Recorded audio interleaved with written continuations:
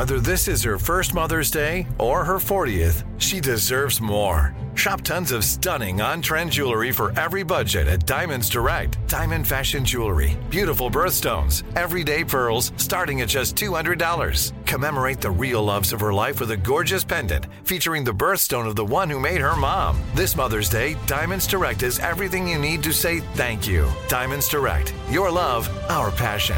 Online at diamondsdirect.com.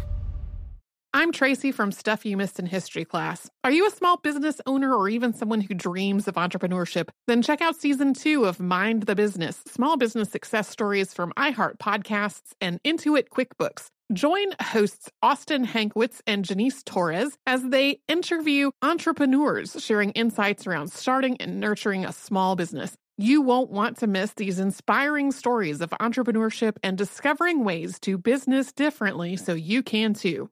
Planning your next trip? Choice Hotels' family of 22 brands has over 7,400 locations and the perfect hotel for any traveler you want to be. Like a Cambria Hotel, serving up locally inspired craft cocktails for all my folks who maybe want to meet up and talk about Mad Royals. Check into a Radisson Hotel with flexible workspaces for you strivers who listen during business travel. Or a Comfort Hotel with free hot breakfast, family-friendly pools, and big spacious rooms for the parents who listen with their kids and need a little retreat. What are you waiting for? Join Choice Privileges and start earning points toward your next stay. Find a stay for any you when you book direct at choicehotels.com, where travels come true. Looking to part ways with complicated, expensive, and uncertain shipping? Then give your business the edge it needs with USPS Ground Advantage shipping from the United States Postal Service. Keep everything simple with clear upfront pricing and no unexpected surcharges. Keep things affordable with some of the lowest prices out there. And keep it all reliable with on-time ground shipments. It's time to turn shipping to your advantage. Learn how at USPS.com/advantage. USPS Ground Advantage. Simple, affordable, reliable. Welcome to Stuff You Missed in History class from HowStuffWorks.com.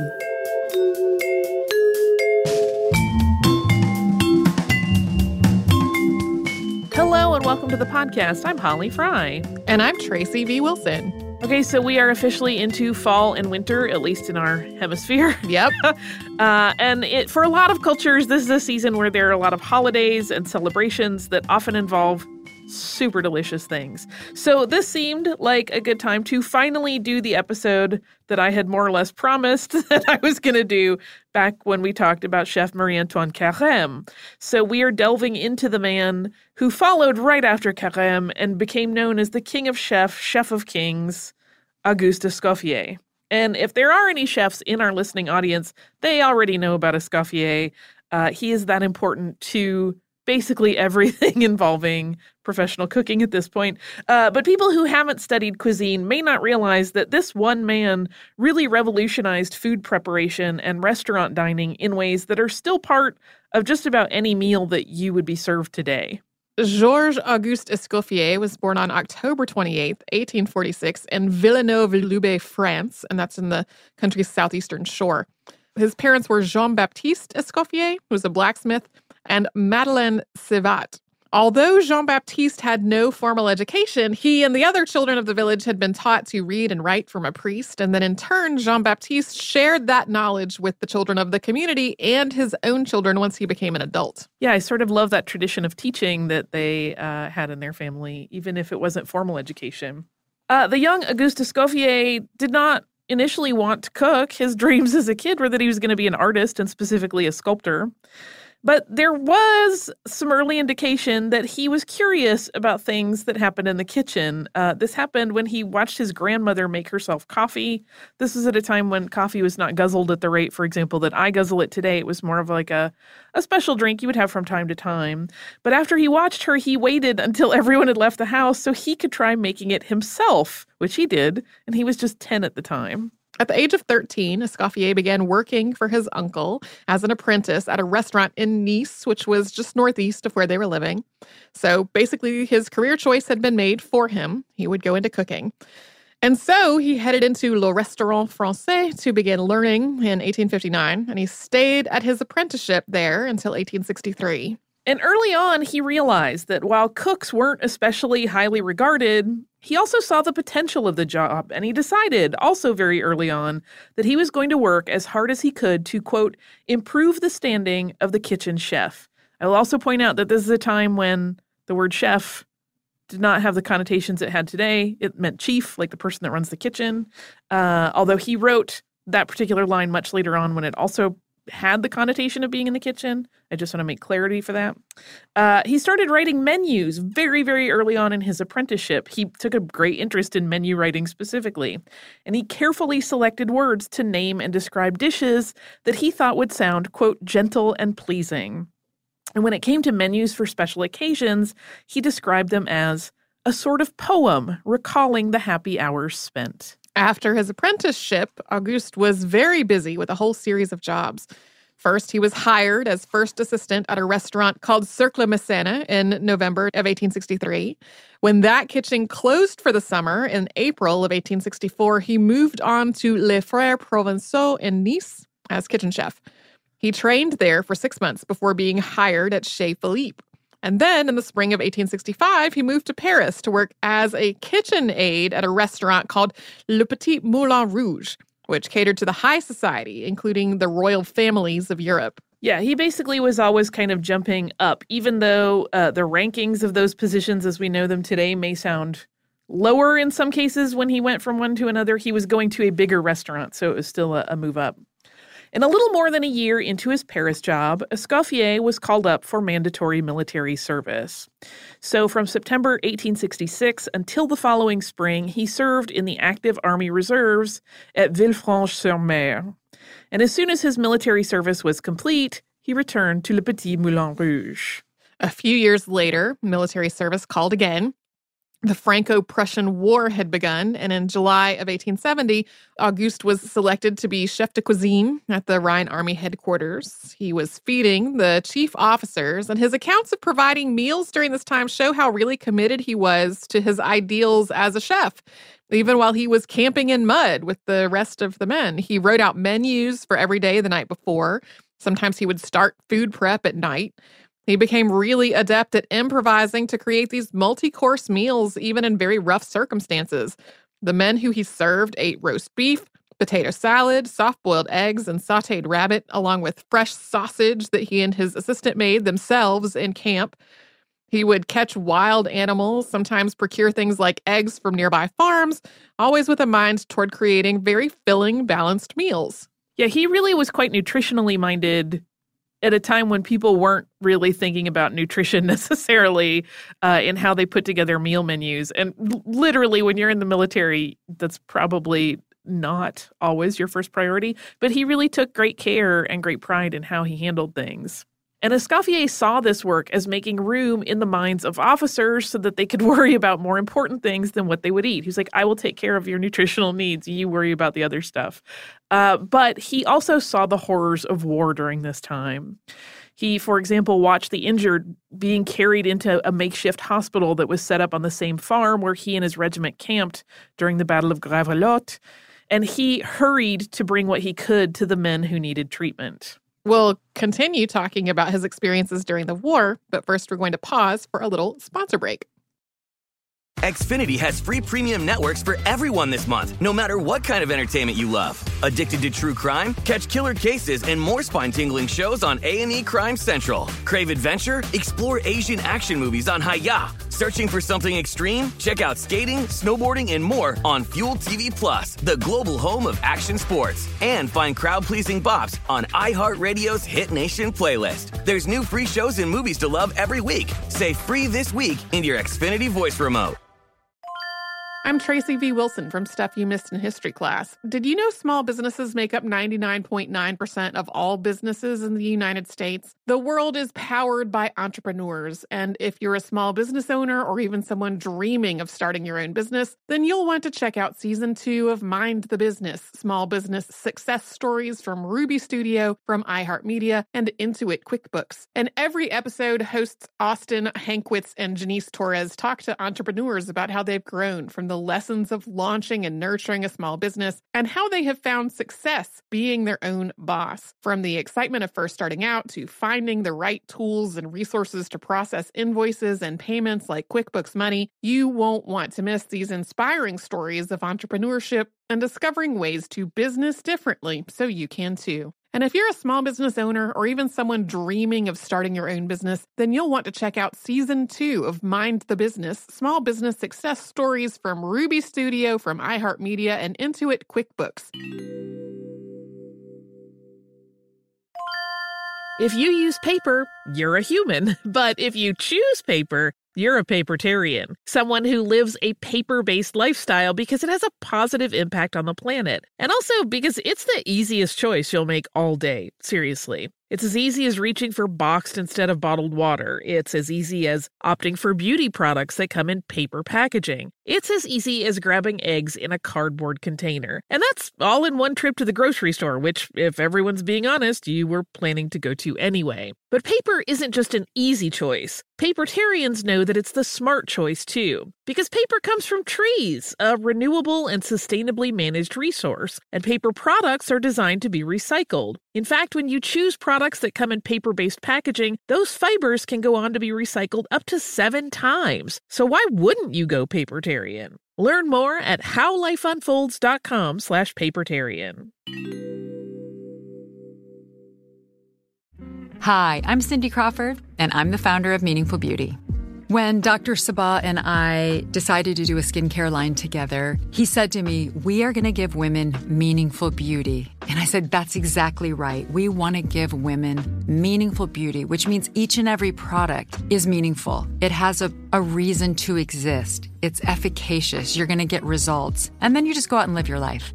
Meaningful Beauty. Confidence is beautiful. Learn more at meaningfulbeauty.com.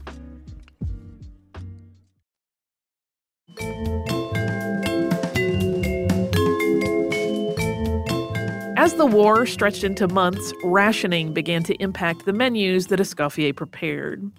Horse meat was used to supplement because beef was unavailable, but even so, the chef was keenly aware of the drop in his ability to provide for the nutritional needs of the men that he cooked for.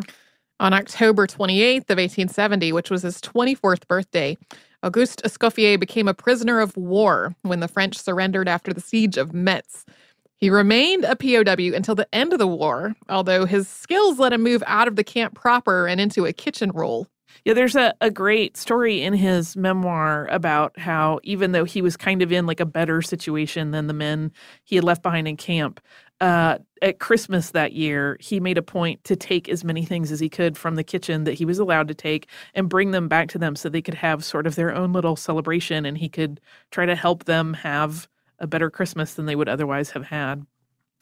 And after the war ended, Escoffier moved into the role of chef de cuisine at the Hôtel de Luxembourg in Nice. But in spring of 1873, he was back at Le Petit Moulin Rouge as chef de cuisine.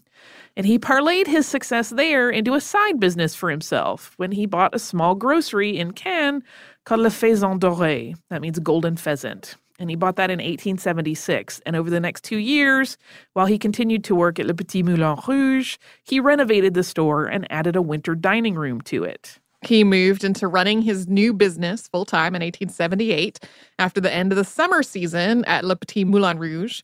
That August was really busy for him. He got married to his fiancée, Delphine Dafis, and he did that in between the two jobs. But after only 2 months in his new venue and his new marriage, his father-in-law suddenly died. That meant that he took on a lot of responsibility, and to help the family get through the strain of this period, Auguste gave up his little fledgling shop in Cannes to take more stable work in Paris. He became the general manager of La Maison Chevet, but he worked there only 8 months before a new opportunity presented itself, and that was chef de cuisine at the new Café-Restaurant du Casino, which was, as the name suggests, part of a larger luxury casino property.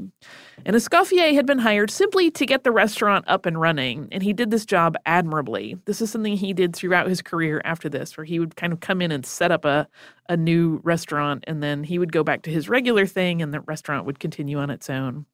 But he did this so well with the casino and restaurant that when they had a press event to promote this new luxury entertainment complex, all of the reporters there were way more interested in Escoffier's food than any other aspect of the business that they were trying to talk about.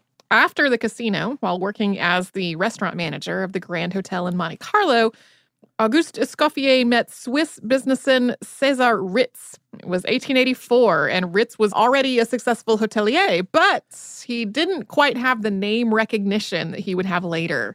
Ritz wanted an expert in the food service end of the hotel industry, and Escoffier really fit that bill. So when Ritz began managing the Hôtel National in Lucerne, Switzerland, he eventually hired Escoffier on there.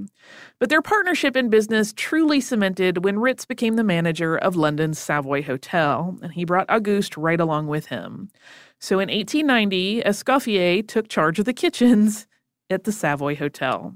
Ritz was hired at the Savoy to fix its problems. It had only been open since 1889, and while it was glamorous and beautiful, it was managed really terribly, and it was facing bankruptcy. The hotel offered an a la carte menu in the restaurant, but the chef that had been in charge had really only managed fixed-price menus, where all the courses were part of one order. Handling the different supply and prep needs of a kitchen that had more items in play on the menu was a really different skill set, and it just had not gone well. Escoffier, though, was excellent at this, and he walked into a mess, but he straightened it all out. Yeah, he claimed that the day that they got there, and he was like, I can't imagine why anyone would do this, but I'm like, maybe angry on the way out, that all of the kitchen equipment had been broken and all of the food stores had been damaged in some way. Like basically someone was really angry on their way out the door. And so he had to call around to chef friends and be like, do you have stuff I can borrow today? And so he got through that first day. He said he didn't even have salt to begin with, but he got through that first day with the help of the chef community. And then the next day, he kind of got all of his contacts with suppliers and got everything right and could move forward from there. And Escoffier instituted a number of processes to get the hotel's restaurant running smoothly. So often when high-profile London clients would want to book a dinner party, for example, they relied on the maître d'hôtel to make decisions on the food because the French menus were sometimes a little daunting for them. And Escoffier began keeping copious records of what they served at each meal like this, so that if the same person booked another high-end dinner party with them at a later date, they could be sure that they would never serve them the same meal twice and they would always be getting different dishes. Everything about the restaurant was examined and optimized to attract the best possible clientele. Even the lighting was really carefully designed to be soft and glowing so that their customers would look their absolute best while they were eating there. Royalty, heads of state, the wealthy and the famous all flocked there as Ritz and Escoffier put their mark on the place. It was during his early years at the Savoy in 1893 that Auguste Escoffier invented the dessert peach melba in honor of prior podcast subject Dame Nellie Melba, although it didn't appear on a menu for a number of years. Yeah, we'll talk about when it pops up, but he made it basically specially for her one night, and then he always remembered it and used it later. And it was also early on in his Savoy days that Escoffier made charity a priority for his kitchen. So when he first started working there, he was visited each morning by two nuns from a group called Little Sisters of the Poor, asking for things like coffee grounds or tea that could potentially be brewed a second time, or for crusts of bread. And these they would take back to what was essentially a poor retirement house. And the chef was inspired by them to incorporate giving into the kitchen's normal routine. So first, he always made sure that he had some good, clean supplies to give to them. He would always make sure the food was as high-end as he could possibly manage and always very clean. But he also instructed his staff to save any cuts of meat that they could during preparations for banquets and set it aside just for the Little Sisters. For example, when they served a dish like quail to a large group, they'd normally only be serving the breast, and that meant the legs could be given to the nuns, along with instructions on how to prepare it for the people they were feeding. Since the Savoy's banquets were often really huge affairs, this was a substantial amount of food to donate, but it was also a substantial amount of food to otherwise be wasting. Yes, he was not a fan of that kind of waste No. when people were hungry. Escoffier continued to do this through his whole career. Yeah, he basically instructed his people, like any cut of meat that was edible but was not considered like high-end enough for some of their fancy meals, he would be like, okay, you know where to put it. And they just had a place in the kitchen where they would always put those things. At the end of every night, everything that was edible went to the poor, and then they started each new day fresh. Escoffier also engaged in this wonderful little bit of devious ingredient renaming while he was at the Savoy. So he had prepared frog legs many times as a chef in France, but he also knew that the English thought this whole idea was gross and that they often mocked the French for eating frog. And he was adamant that frog meat was a very fresh and light-tasting option, and it was easy to digest. So during a large banquet, again, remember that often these people would just order a banquet and let them select the menu. One of the dishes that he served was called nymphe à l'aurore, or nymphs at dawn. And the nymphs were in fact frog, and his English guests ate them up in a chaud-froid sauce with paprika, declaring the dish absolutely delicious. If this sounds appalling to you, I encourage you, if you see things on your menu that you don't recognize, ask. Yes. It makes me laugh so hard. And there were cases where he, particularly I think it was the Prince of Wales at the time, who was well-traveled and knew French food, recognized what it was and what was going on. And it was like their little shared secret of like, we're kind of pulling one over on these people. While the Savoy years of Escoffier's career were overall really happy and they made him very well known, he didn't finish the 19th century there, and we will talk about his next career shift after another quick sponsor break. Xfinity has free premium networks for everyone this month, no matter what kind of entertainment you love. Addicted to true crime? Catch killer cases and more spine-tingling shows on A&E Crime Central. Crave adventure? Explore Asian action movies on Hi-Ya. Searching for something extreme? Check out skating, snowboarding, and more on Fuel TV Plus, the global home of action sports. And find crowd-pleasing bops on iHeartRadio's Hit Nation playlist. There's new free shows and movies to love every week. Say free this week in your Xfinity voice remote. I'm Tracy V. Wilson from Stuff You Missed in History Class. Did you know small businesses make up 99.9% of all businesses in the United States? The world is powered by entrepreneurs, and if you're a small business owner or even someone dreaming of starting your own business, then you'll want to check out Season 2 of Mind the Business, Small Business Success Stories from Ruby Studio, from iHeartMedia, and Intuit QuickBooks. And every episode, hosts Austin Hankwitz and Janice Torres talk to entrepreneurs about how they've grown from the lessons of launching and nurturing a small business and how they have found success being their own boss. From the excitement of first starting out to finding the right tools and resources to process invoices and payments like QuickBooks Money, you won't want to miss these inspiring stories of entrepreneurship and discovering ways to business differently so you can too. And if you're a small business owner or even someone dreaming of starting your own business, then you'll want to check out Season 2 of Mind the Business, Small Business Success Stories from Ruby Studio, from iHeartMedia, and Intuit QuickBooks.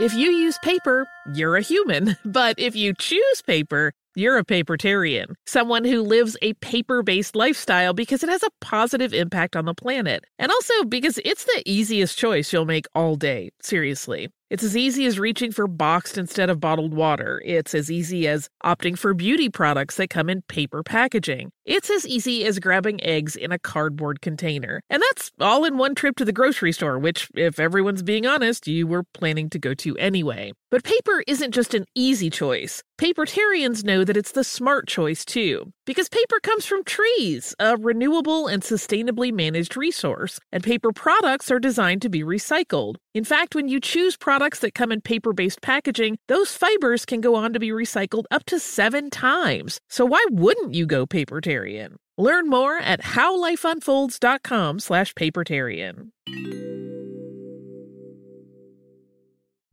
Hi, I'm Cindy Crawford, and I'm the founder of Meaningful Beauty. Well, I don't know about you, but, I never liked being told, oh, wow, you look so good for your age. Why even bother saying that? Why don't you just say you look great at any age, every age? That's what Meaningful Beauty is all about. We create products that make you feel confident in your skin at the age you are now. Meaningful Beauty. Beautiful skin at every age. Learn more at meaningfulbeauty.com.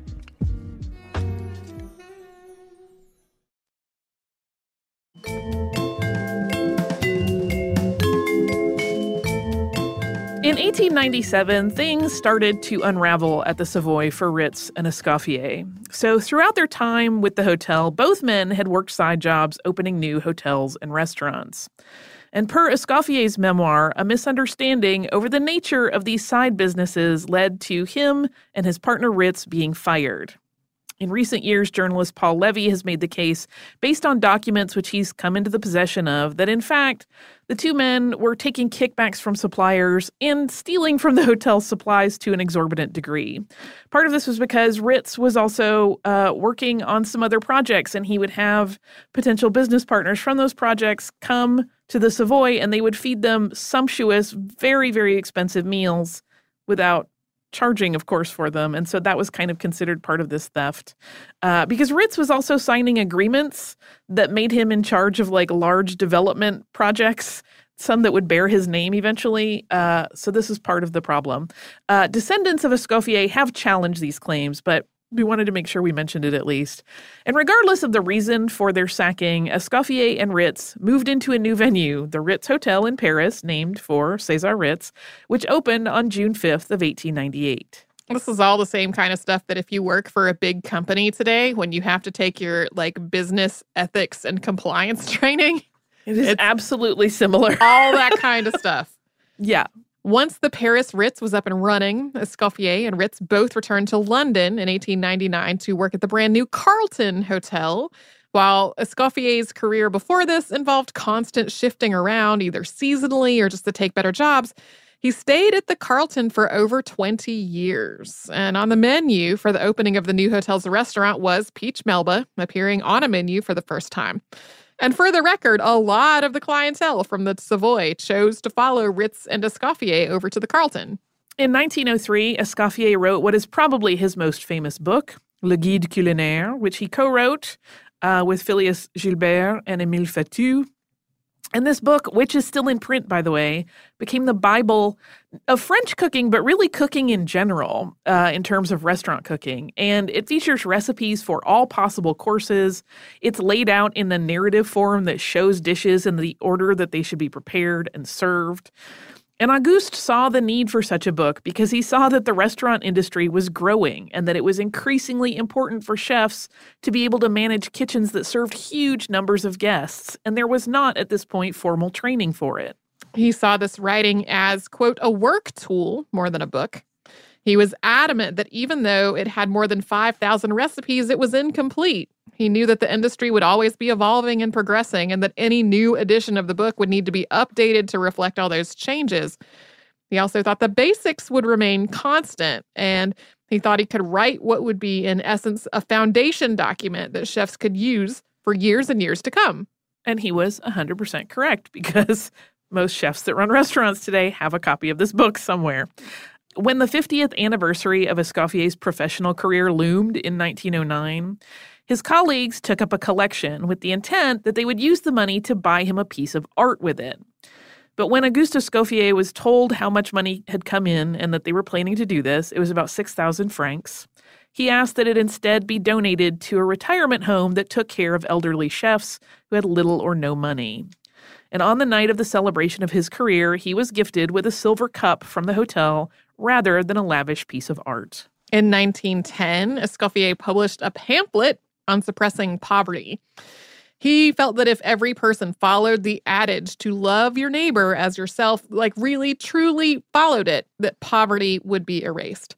He advocated for a universal old age pension system, particularly citing the people who had worked their whole lives in jobs that just hadn't allowed them to put money aside for retirement. Yeah, because he had worked in the service industry his entire life, he had been very keenly aware that the people that were kind of at the lowest levels in any organization and were getting paid the least were often working the hardest, and he thought their work was just as honorable as anyone else's, and that they should not have to rely on charity in their elder years to get by, and that there should be some sort of system put in place to make sure that all people had an equal shot at a lovely retirement. Starting in 1911, Escoffier started publishing a magazine, which came out monthly called Le Carnet d'Épicure. That's a gourmet's notebook. And he published that magazine for 3 years. And his hopes were that it would spread knowledge of French cooking to other countries and in turn would help French tourism. But when World War I began, the magazine was put aside. Also in 1911, a fire started in one of the elevators at the Carlton Hotel that did an estimated 2 million francs worth of damage. There weren't any fatalities, but all of the rooms were damaged. Escoffier rallied the staff, and the restaurant was immediately open and serving meals. The rooms that they could rent out to guests could not be filled for a while they fixed things up, but the restaurant, at least, could continue to bring in a little bit of money. In 1912, Escoffier participated in what I think is a fabulously interesting dinner with his friends from a club that he had formed called La Ligue des Gourmands. And Escoffier created a menu that was served simultaneously to club members in restaurants throughout Europe. So each kitchen prepared all of the dishes as outlined by the famous cook. And then, according to Escoffier's memoirs, throughout the continent, at the same time, 4,000 people were eating the same meal. And during this event, called the Dîner d'Épicure, Escoffier received telegrams from friends and fellows, some of whom were very famous, taking part in this celebration and marveling at what a wonderful thing it was. While his magazine was underway, Escoffier also published a book titled Le Livre des Menus, or the Book of Menus, in 1912. And as we said, once the war began in 1914, things changed. His magazine ceased publication. But Escoffier also faced rationing and shortage issues, not unlike when he had been a cook in the military. But this time it was his job not to feed soldiers, but to keep a luxury restaurant running despite those shortages. And to that end, he once again got very creative with menus. So he increased the use of venison, eggs, and bacon, among other non-rationed food ingredients. And he made contact directly with fishermen so that he could get fresh seafood without having to go through the rationed markets. And he substituted cocoa butter for dairy butter, which was not available at the time. He kind of, through this, really started getting a sense of what we would call today farm to table, where he was like, oh yes, fresh directly from the supplier is the best way to go. And he had always been excellent at improvising when faced with problems of supply, and it really served him well during these lean times because he created some very, very beloved dishes. He also kept on with his philanthropic work during the war. He created a support committee to help raise the funds for the families of staff that had been sent to the front to fight, and he distributed the funds that were raised on a weekly basis. He also hired more staff than he really needed to try to keep families afloat, and he worked to make sure that when men returned from fighting, they could once again find a position at the Carlton. On November 11th, 1918, when the armistice was announced, the hotel's restaurant was almost immediately booked to capacity with reservations for people who were eager to celebrate the end of the war. And so with 712 seats booked for the night and food restrictions still in place that limited his options, Escoffier got very, very creative indeed. So for the main dish that night, he combined all of the various meats he had on hand in a mincer because he didn't have a whole lot of any one meat. And then he mixed that result with a pâté and bread and that had been soaked in cream so it was soft. And he made what he called little mignonettes, so they were almost like a French meatball. On the one-year anniversary of the armistice, Escoffier was awarded the Legion of Honor, and he became an officer of the order in 1928. Yeah, he described becoming part of the Legion of Honor as one of the greatest honors of his life. And Auguste Escoffier, after the war, was tired, and he retired from running kitchens in 1921. He has this unique distinction of having never worked for a private household in his career as a cook or chef. But even after he and his wife Delphine moved to Monte Carlo for their retirement, he continued to write books about cooking and running a kitchen professionally. And in his writing, he codified a lot of the innovations that he had implemented during his long career. He wrote about the importance of sanitation and kitchen safety and his Brigade de Cuisine system of kitchen management, which is organized military style, with the chef de cuisine, which is the chief of the kitchen, as the leader, and all the other positions ranked below that one. He also wrote about something that we mentioned earlier in his first book of serving meals one course at a time, because prior to that, the standard practice had been everything hitting the table at once, and then people just knew to eat them in order. And he also outlined his method of canning vegetables, which was new. That was something he had pioneered in response to rationing during his time in the military. And he also was entirely ahead of his time when it came to healthful cooking. I mentioned already that he thought about nutrition in a much broader way than most people did. And as you may recall from our Marie-Antoine Carême episode, France had shifted to less decadent cooking trends over time after the French Revolution. And Escoffier took that idea even farther by extolling the virtues of the freshest possible ingredients obtained directly from farms and fishermen. He felt and wrote that everyone should have access to good, healthy food and what he called a courteous style of living, meaning meals shared among friends and loved ones using fine cooking traditions and shared from one generation to the next. Yeah, he thought fine cooking should not be something that only someone who ran a professional kitchen should know, but that families should know it and share it with one another, and that it should just be part of life. And when you went to a restaurant, it was just so you didn't have to do that, but you had the knowledge. And of course, Escoffier built on the 4 mother sauces established by Marie-Antoine Carême, and the result ended up being a little bit of a rework that landed at 5 mother sauces, which remain standard in French cooking. So those are bechamel, tomate, velouté, espagnole, and hollandaise. Thank you, Monsieur Escoffier, because they have all given me great joy. Auguste Escoffier died in Monte Carlo, Monaco, at his home on February 12th, 1935, just a few days after his wife died.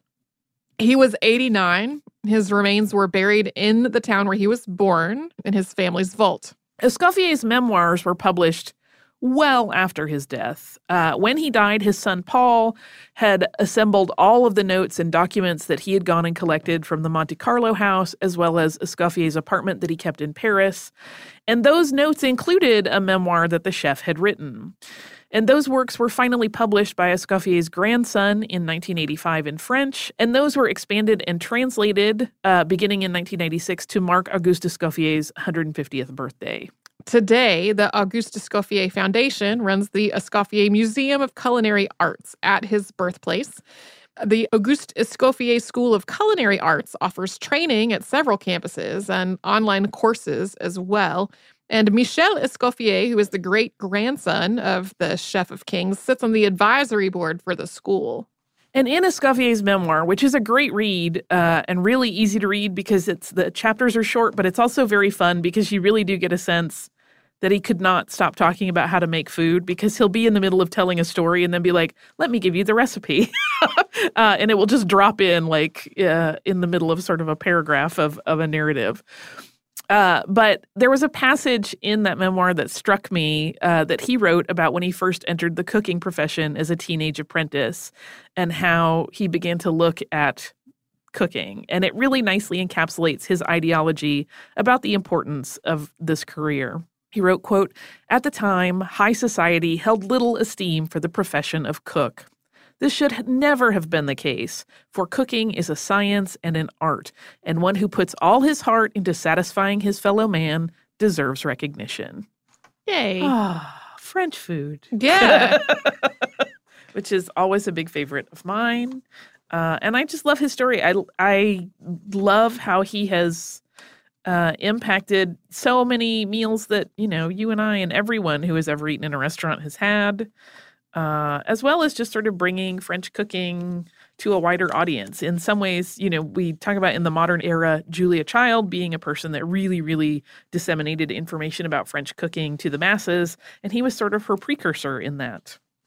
They have a little overlap in their lifetimes, but they did not actually meet, I don't think. For listener mail, I have a thank you for a lovely gift from our listener, Darren.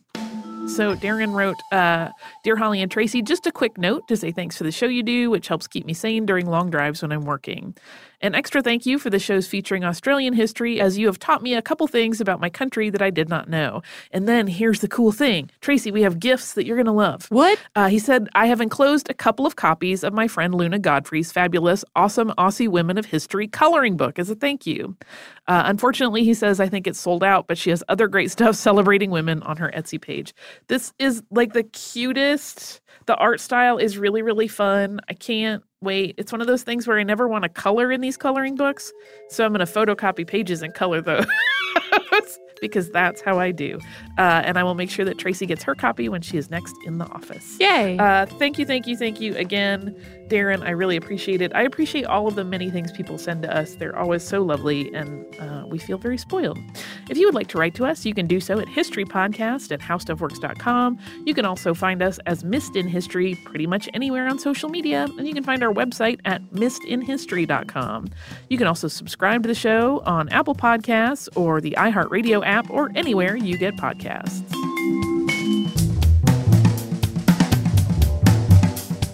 For more on this and thousands of other topics, visit howstuffworks.com.